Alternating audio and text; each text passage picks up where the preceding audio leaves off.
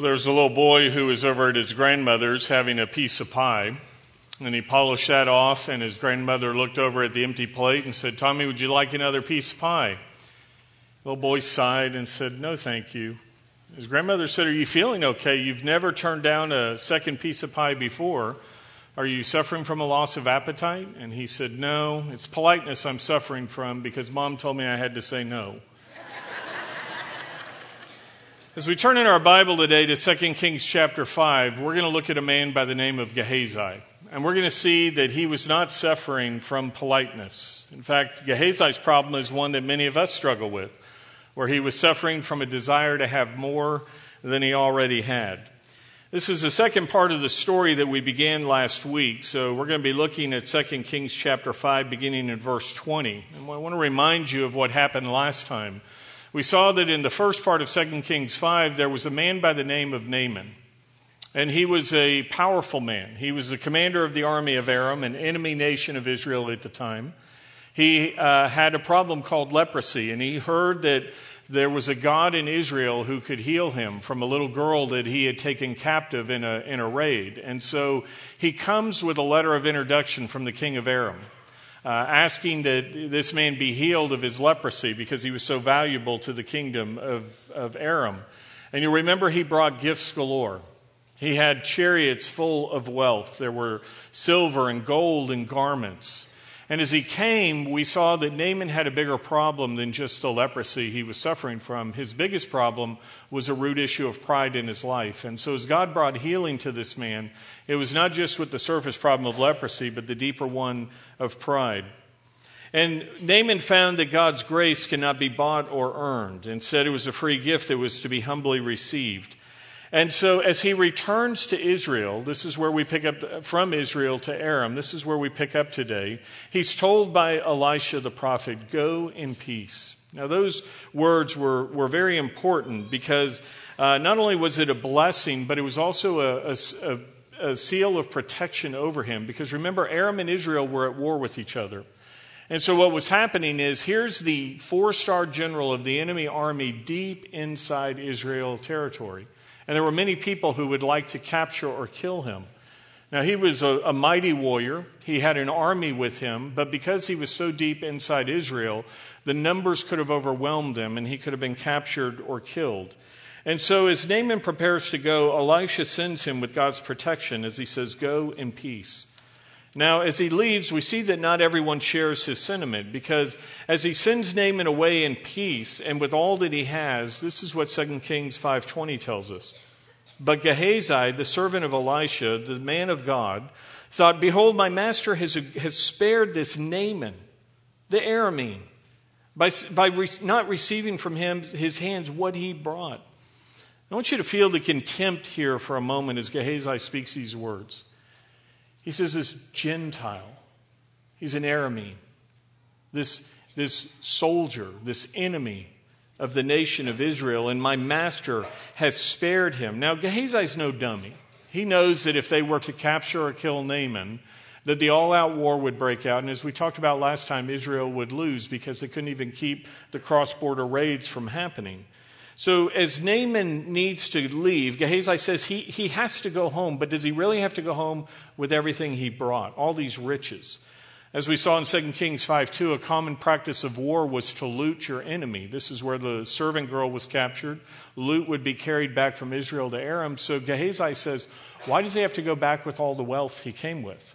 They can just leave it here. And it'll be a win-win. We get the stuff that they sent anyway. Remember, the king said, "This is payment for your healing." And so he goes home and we get the wealth from it. He's thinking, Naaman got what he wanted, so why can't we? Now again, I want you to enter these stories as we read them. So as you put yourself there, just think about what's happening. Naaman is this commander. He's been healed. We saw he was grateful. He comes back to Elisha. His leprosy is gone, and he wants to give the wealth he brought. So as they come back to the shack where Elisha and the prophets are living, he gives the command. He says, "Loosen the ropes. Unload the silver and the gold." And if you're sitting there watching it, you're looking at all this stuff that's about to be unloaded. There's 10 talents of silver. You remember what that was worth? That was 200 years worth of wages, 200 years worth of paychecks that were about to be put on the ground. There were 6,000 shekels of gold. That was 150 pounds of gold. Enough money to put anybody on the Forbes list of the most wealthy people in the world. And there were 10 changes of clothes. Garments, as we saw last time, were extremely valuable. Most people just owned one set of clothing, and this was designer label stuff. This was from one king to another. And as this command is given, Elisha says, stop.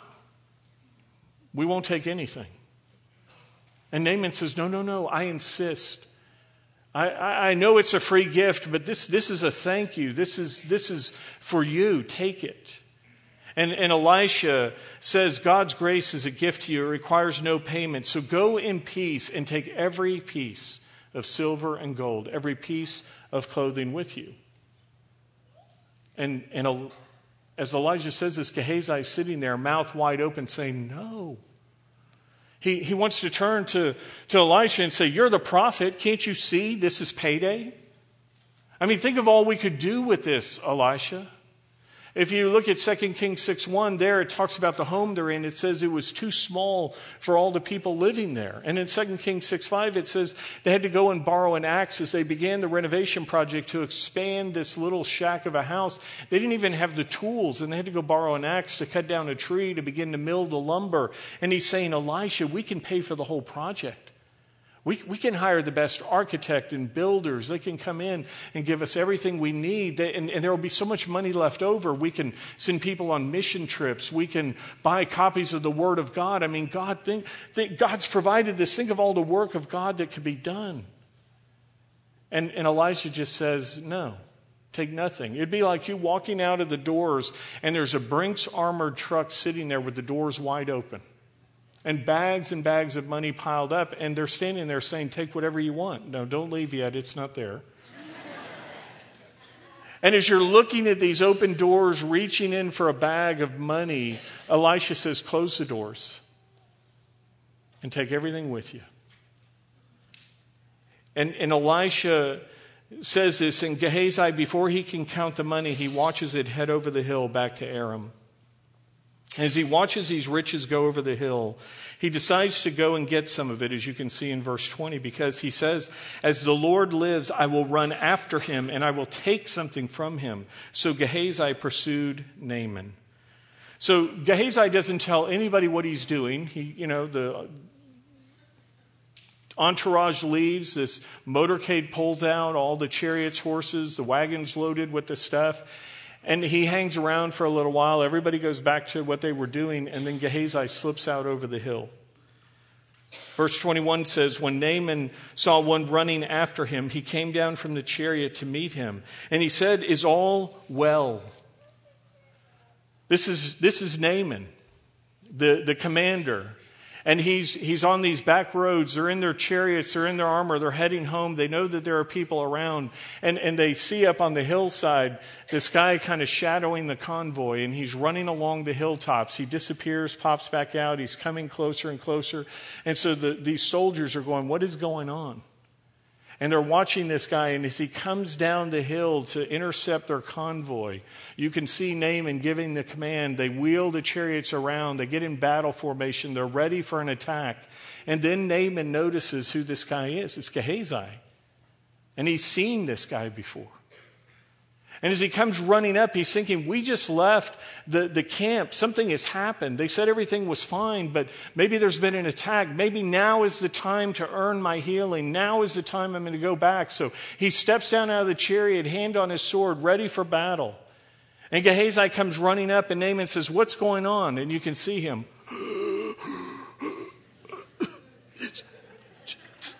Just a minute.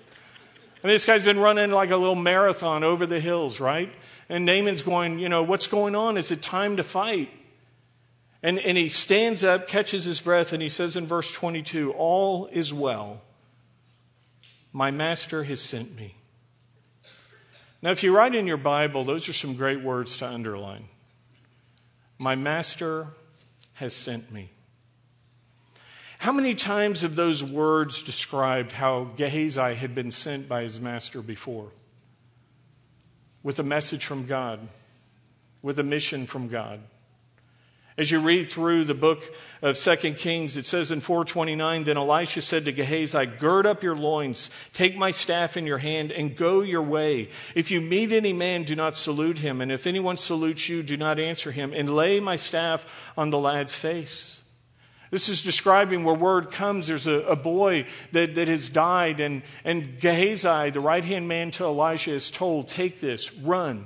Gird up your loins. Men in that day would wear tunics, so you would gather this up and you would tuck it in your belt. Ladies know what it's like to try to run in a dress. You trip and fall. And so he's told, gird up your loins, run unhindered. And go. You have a mission. Don't stop. Don't get distracted. Get there and deliver this. Gehazi had probably been the one who had run earlier. In 2 Kings 5, you'll remember Naaman first went to the palace. And we saw how the king of Israel was shaking in his shoes when he was told, that this man needs to be healed of leprosy. And he says, am I God that I can heal anyone? And Elisha had sent a servant, a messenger to the palace to say, bring the guy out here. So he knows that there is a God in Israel. There is a prophet who can do God's work. Gehazi is known by Naaman. They've seen each other. He was probably the guy in the palace who said, come with me. And then you remember when he gets to the home, Elisha didn't come out. Naaman got furious because he expected Elijah to come out, wave his hand over him, pronounce him healed, and instead a servant came out. Who do you think the guy was? I think it was Gehazi who stood there, shaking in his shoes as this general was ranting and raving after he's been told to go jump in a river to be healed. Gehazi's been used to running for his master. But this time it's not a message from God. This time it's not a mission of God. His master has become gold instead of God. And so as he says, my master has sent me, that's what he's running after. In Luke 16:13, Jesus Christ told us, no servant can serve two masters, for either he will hate the one and love the other, or else he will hold to one and despise the other. You cannot serve God and mammon or money. It's not God that he's running for. It wasn't Elijah who sent him here. It was his greed. He says in verse 22, my master has sent me, saying, behold, just now 2 young men of the sons of the prophets have come to me from the hill country of Ephraim. Please give them a talent of silver and 2 changes of clothes. There was an American company that was working down in South America in the jungle area, and they put in a plant and they hired local laborers, and they would pay them in every 2 weeks in cash for the work they had done. Now, this was an agrarian society. This was a barter economy. So most of the people who worked in the plant had never seen more than a few dollars in their life. And suddenly they had handfuls of money, more money than they had ever seen in their life. And they didn't know what to do with it. So after the first paycheck or two, many of these workers would just quit. They're like, we have all the money we'll ever need the rest of our life. And the company was spending all this time and money to train workers and get them in. And so they said, we've got to solve this problem. And the way they fixed it is they got a hold of a couple of cases of the old Sears catalogs. Some of you remember those. With all the pictures, you would look through and circle what you wanted. And as they gave these catalogs out, suddenly the locals saw all these unknown riches that they now wanted. And nobody quit anymore because they were now working for all the stuff that they didn't even know they had needed before. Anybody here had that experience? This was Gehazi. Here's a guy who had been happy to serve God. Here's a guy who had been content serving God until suddenly he saw riches he had never seen before. Gold and silver and garments piled up in the back of the chariot. And as he watched this wealth disappear over the hill, his heart went with it. And he found himself running after it. How many this morning are struggling with something like that? Did your friend show you a new suit or set of clothes that they bought? And you're suddenly looking at your own going, I think I need to update my wardrobe. Did a classmate or a neighbor pull into the space next to you in a new car and suddenly the one you have just doesn't look like it's good enough anymore? Did you hear about a friend who is buying a house or moving to a bigger, better apartment, and suddenly the place you're living just doesn't seem adequate anymore? This is what happens. It happens if we've lost sight of what God says we need. Because in 1 Timothy 6:8-9, what God tells us is, if we have food and covering, with these we shall be content. But those who want to get rich fall into temptation and a snare, and many foolish and harmful desires which plunge men into ruin and destruction. As you sit here this morning, what are you running after today? Is it power? A new position? A bigger paycheck? I mean, what is it you're pursuing? Now, those things in and of themselves are okay. God doesn't say you have to be dirt poor. God says, that you can enjoy the fruits of your labor. He's given us those things to enjoy. But as you think about what you're pursuing, why? Are you unhappy with your husband, or do you think you need a new wife? Are you unhappy with the home in which you live, the car, the clothes that you have because suddenly you've seen something that somebody else has? Whatever it is you're running after this morning, I want you to ask yourself this question. If what you're seeking would help you grow closer to God, or will it get in the way of your walk with God? What you're seeking this morning, what you're grabbing after, will it bring you closer to God and deepen your walk with Him, or will it be something that gets in your way of your walk with God? As you think about what you're pursuing, Mark 8:36 warns us, for what does it profit a man to gain the whole world and forfeit his soul? You see, Gehazi lost sight of what was really important. He started running after goods instead of God. As I'm talking about the greed of Gehazi here, I want to be fair to him. Because I want you to think about what he asked for. Remember the riches that are there. There's 10 talents of silver, 6,000 shekels of gold, 10 sets of clothing. And what did he ask for? He doesn't ask for all the stuff. He doesn't even ask for the gold. He says 1 talent of silver and 2 changes of clothes. A talent of silver, 1 talent, was the equivalent of 20 years' worth of work for the average person. So that was essentially the payment for a career, a lifetime of work. And here you've got Gehazi, a guy who has served God his whole life. And what he's saying is, I don't have anything to show for it. I don't have a home of my own. I'm living in this small, cramped place with a bunch of other, prophets. We don't even have enough beds for everybody. He says, I have no retirement account. I have no pension coming. I have nothing. Was it greed or just fair pay? I just want my pension. I just want enough money to cover me for life.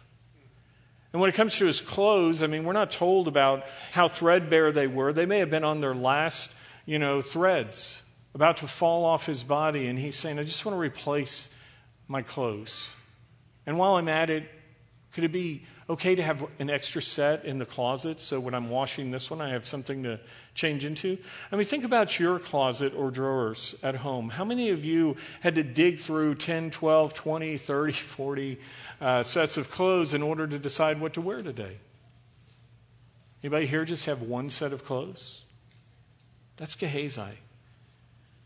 So as we talk about the greed of Gehazi here, it wasn't extreme.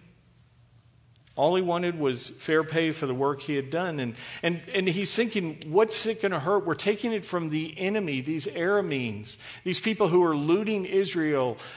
They came and wanted to leave it all here anyway. It's a win-win situation. It'd be like Bill Gates walking in here this morning and you walking up to Bill Gates and saying, could you give me $1 million? Bill Gates could give every single one of us in here this morning $1 million and still be a billionaire many times over. It wouldn't even touch his wealth. It wouldn't hurt him at all to give this. It wasn't going to hurt the king of Aram to give these things. Now, if you're dreaming right now about what you do with those riches, Bill Gates isn't here this morning. At least not that I've seen. And as you think in terms of that wealth that you think would be life-changing to you, I want you to think about what your life is really like right now. Because the reality is, even the poorest of the poor that are among us this morning are richer than the richest of most of the world. Have you ever thought about that? The average person in the world today lives on less than $2 US a day. Think about how much money you make. And if you think your home or your apartment is too small, it's really a palace in comparison to what most of the world lives in. And if you're grumbling about the car that you drive, most of the world walks, or at best has a bicycle. So as we think about the condition we're in, as we think about what we've been blessed with, remember God's standard in 1 Timothy 6:8, if we have food and covering, with these we shall be content. Now I know there are times people fall on hard times here at Wayside. We have a ministry here called the Agape Ministry. We talked about the Greek word agape back at Easter, being this word for love that means it's all giving, self-sacrificing love. And we have a ministry here at Wayside called the Agape Ministry. And if you're not aware of it, it's for those who are in financial need. And it is modeled after the book of Acts, where it says, those who had sold what they had and shared with those who were in need. And so for people who are in need, we have a ministry here to come alongside families and to help them. So if you're somebody who's lost your job, if you're somebody who's struggling and you're saying, I don't know how we're going to put food on the table, how we're going to pay the light bill, I want you to come and talk to me after the service, and I'll connect you with the Agape Committee. It's a small, confidential committee of men and women in our church who look at the need and assess it and come alongside to help families in need. There are a number of families helped every month here at Wayside. We have a food pantry here as well. So if you have a need, we want to hear from you, because we want to come alongside you as brothers and sisters in Christ and do what God has asked us to do. But the reality is most of us don't have so much of a need as a greed. We look at stuff and we want a little bit more than we have, and the reality is we don't necessarily need it. There's a magazine called Leadership. It's a Christian publication for those who are in ministry. Predominantly read Leadership magazine. And in it there was a pastor who was lamenting how little money he had to live on and provide for his family from his ministry salary. And so he was writing this article about that, and as he brought the article to a close, he summed it up this way.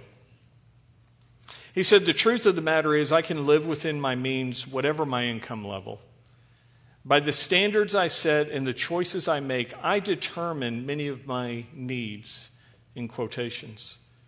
From cars to food, I often assume I must have a certain level of quality or comfort that has little to do with my true needs. I sometimes wonder whether Elijah, Paul, or Christian workers in China, what they would really think about my lean living.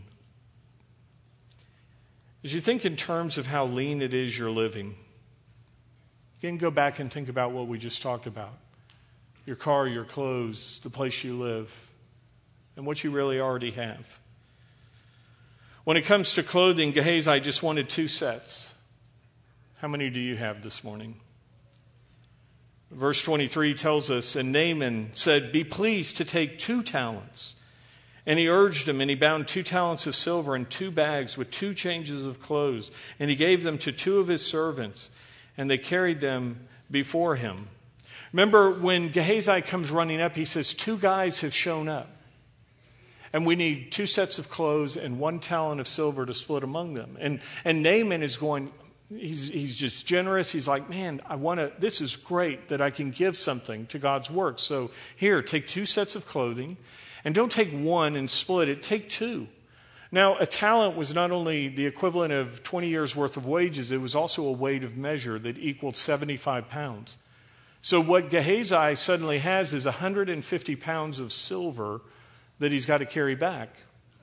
And as he's trying to get this 150 pounds on his back, Naaman goes, let me get 2 guys to help you out. And they bring over a pole, they put it on there. You know, you've seen like the grapes that were carried out of Israel by the spies. And these guys are walking along carrying these bags of money. Gehazi's got the 2 garment bags over his back. And you know his head's on a swivel, right?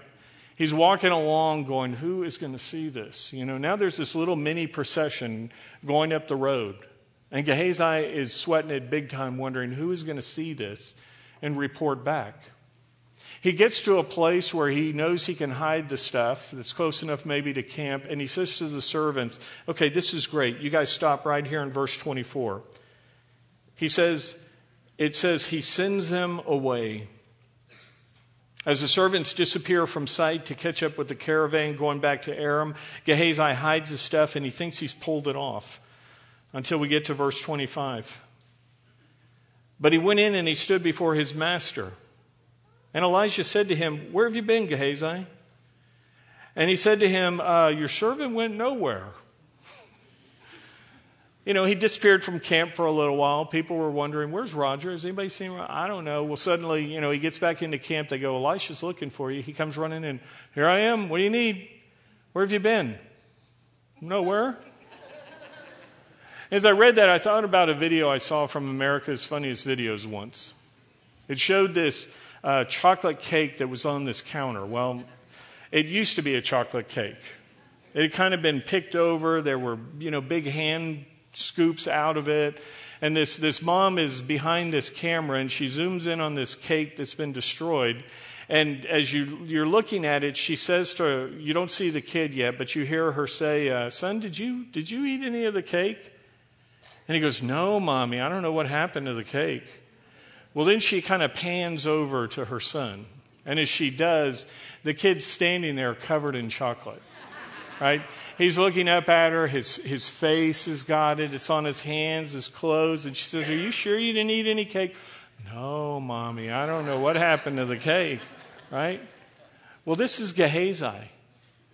He's standing there in front of Elijah. Now, he's not a dummy. He's not there in his new set of clothes, jingling silver in his pocket, going, what are you talking about, as he's covered in chocolate? But what he did forget is who he was talking to, right?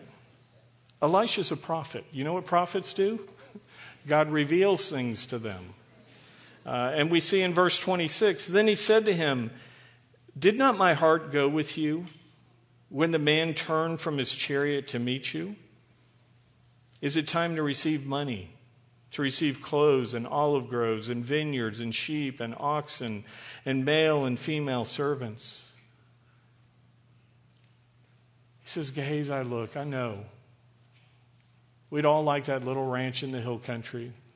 We'd all like that little, place, the little boat to go down to Port A and catch some reds with. We'd all like to have, some things. But he says, it's not time.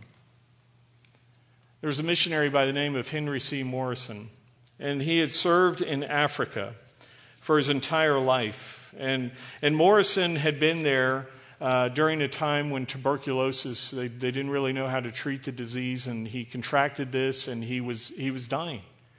And they told him, they said, there's nothing we can do for you. You need to leave the fields. You need to go home, back to America, to die. And he and his wife had served in Africa for more than 40 years. That was their home. But they were being sent back to America.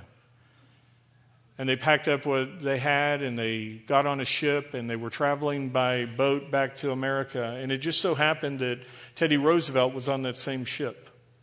President Roosevelt had been in Africa on a safari. He had been there, and he was returning on the same boat. Now, Henry never saw Roosevelt because he was so sick.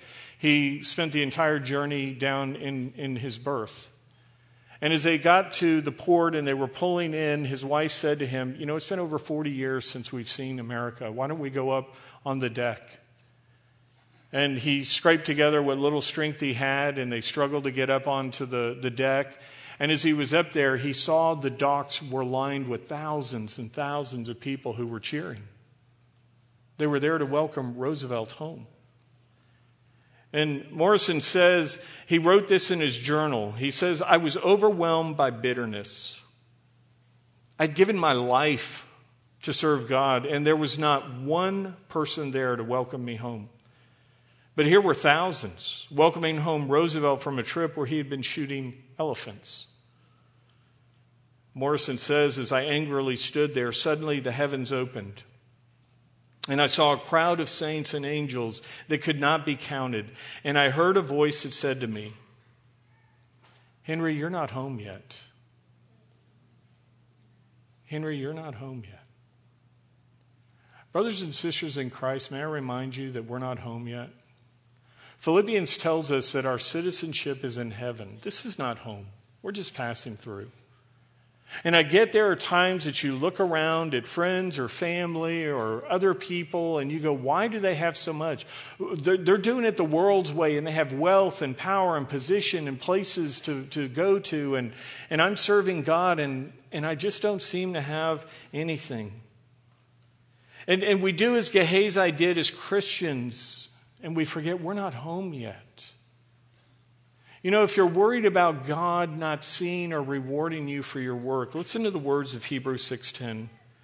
It says, "For God is not unjust so as to forget your work and the love which you have shown toward his name, and having ministered and in still ministering to the saints."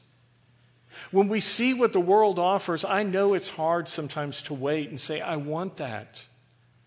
And what God is telling us is, I see you. I see your work. And I want you to know that there are rewards waiting for you in heaven, eternal rewards that will not pass away. Everything in this world is going to burn up one day. And what God says is, I have rewards for you. And not only is God trying to help us understand what is of true value, but he's also saying, there are things I'm saving you from. You know, as we're looking at this story of Gehazi, he was grabbing for what Naaman had. And as you look at the next verse, he got it. He ended up getting what Naaman had, because verse 27 says, "Therefore the leprosy of Naaman shall cleave to you and to your descendants forever." So he went out from his presence a leper, as white as snow. I don't want you to miss the ironic climax to this story here. Do you remember we saw last time that Naaman came as a leper and he left as a servant of God? And Gehazi started as a servant of God and he leaves as a leper. He grabbed for what the world offered and he got it. He got a little bit of loose change and a leprous curse. What are you grabbing for this morning? As you think about the master of your life, what is it? Is it goods? Is it gold? Or is it God?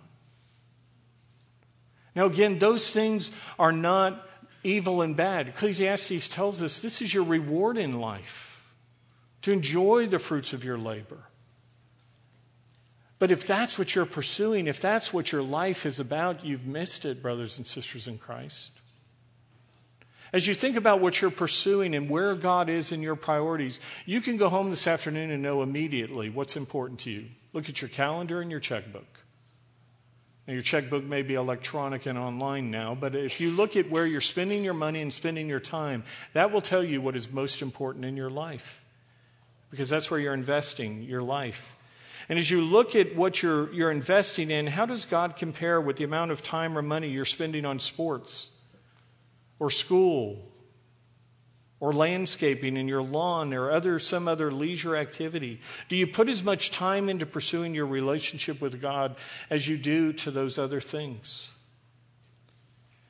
As we're talking about these things, I want to end with a final illustration here, giving you one more picture to think about.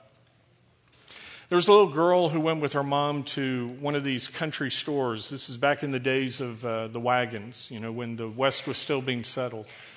And you would come into town, you'd go to the general store, and you'd stock up on all your supplies, and you'd take them out. And so you'd usually have this big shopping day. And as this mom and this little girl were there, the wagon was being loaded, and they bought a lot of stuff. So as they're checking out, the clerk behind the counter says to the little girl, "Why don't you take some candy for free?" And, you've seen those pictures of all the candy jars lining the front counter. And so the little girl's, sitting there staring up at all this candy. And instead she kind of steps back behind her mom and kind of grabs onto her leg. And the clerk kind of peers around the mom to the little girl and says, "Honey, don't you like candy?" And she pokes her head out, smiles and nods, and then gets back behind her mom again. And so the clerk says, "Oh, honey, come here. Open up your bag." And so she comes out and he takes the lid off a jar and he reaches in and he grabs this huge overflowing handful and he drops it into her bag. The little girl says, "Thank you." And then they go out and they get in the wagon.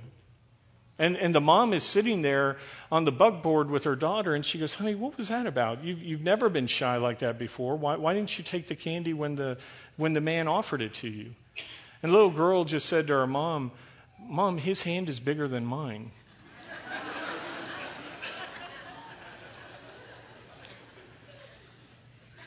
Can I remind you this morning that God's hand is bigger than ours?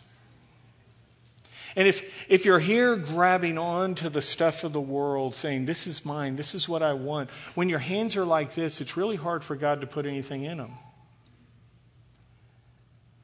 And if we learn nothing else from Gehazi this morning, we need to remember that God's hands are bigger than ours.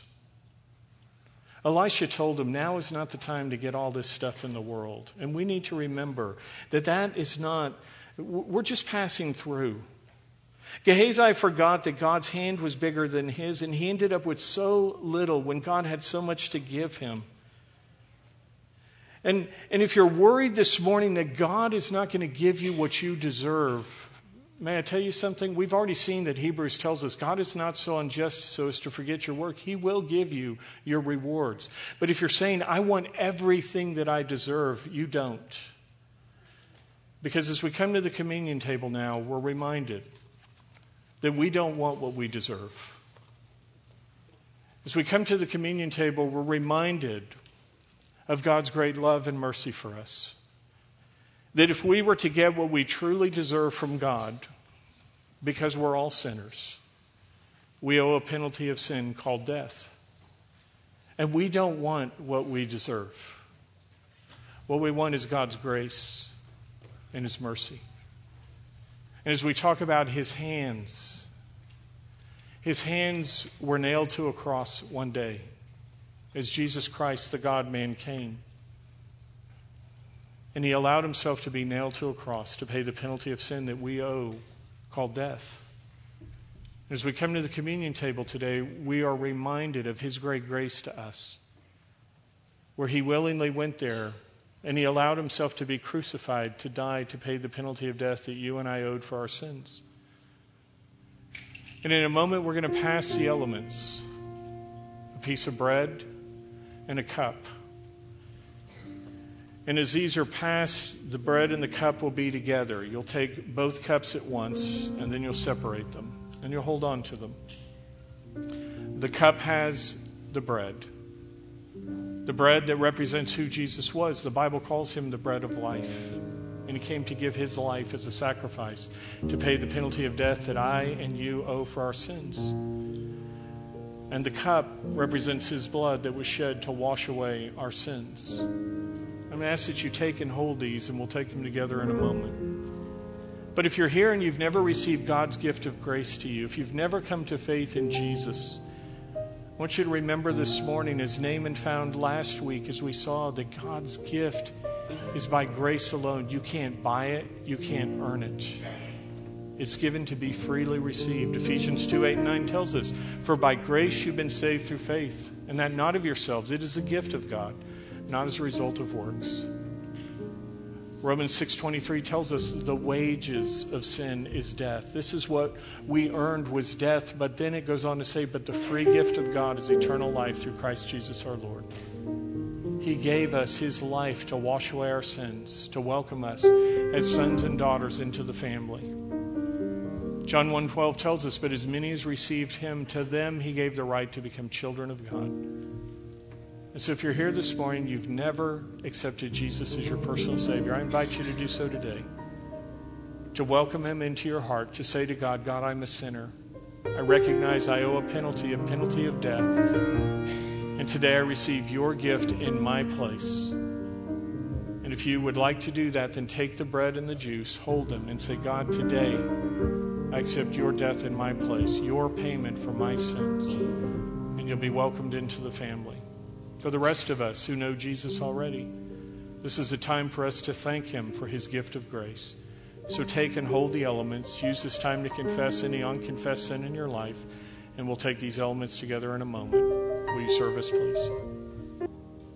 So in a moment, as we take these elements, and you'll have the cups left, because this is the first Sunday with the new chairs with communion. If you're in a row where you don't see a seat back in front of you. You'll notice there are little holders next to you in the front rows. That's where you'll put your cups.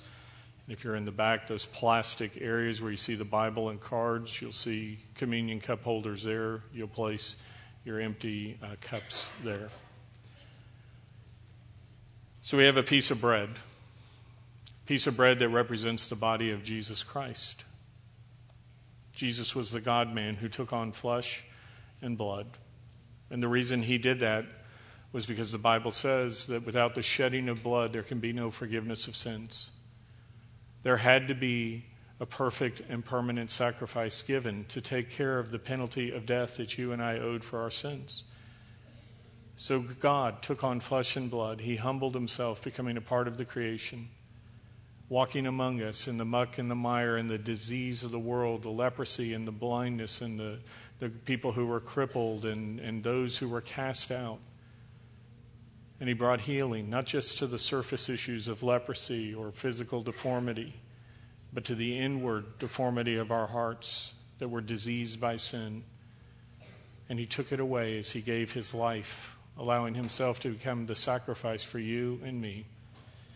So this represents our Savior, Jesus Christ, the bread of life. Eat it in remembrance of him.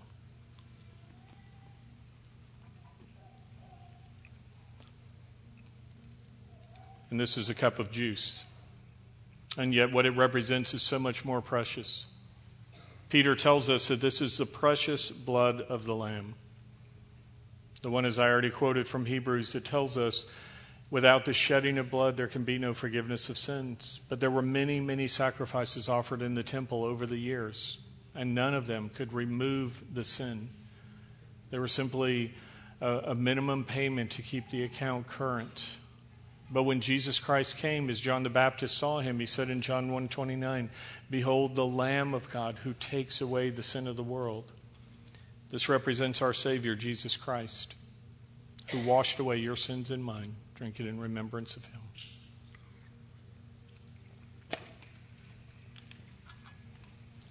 You join me as we pray. Lord God, we thank you for your gift of grace.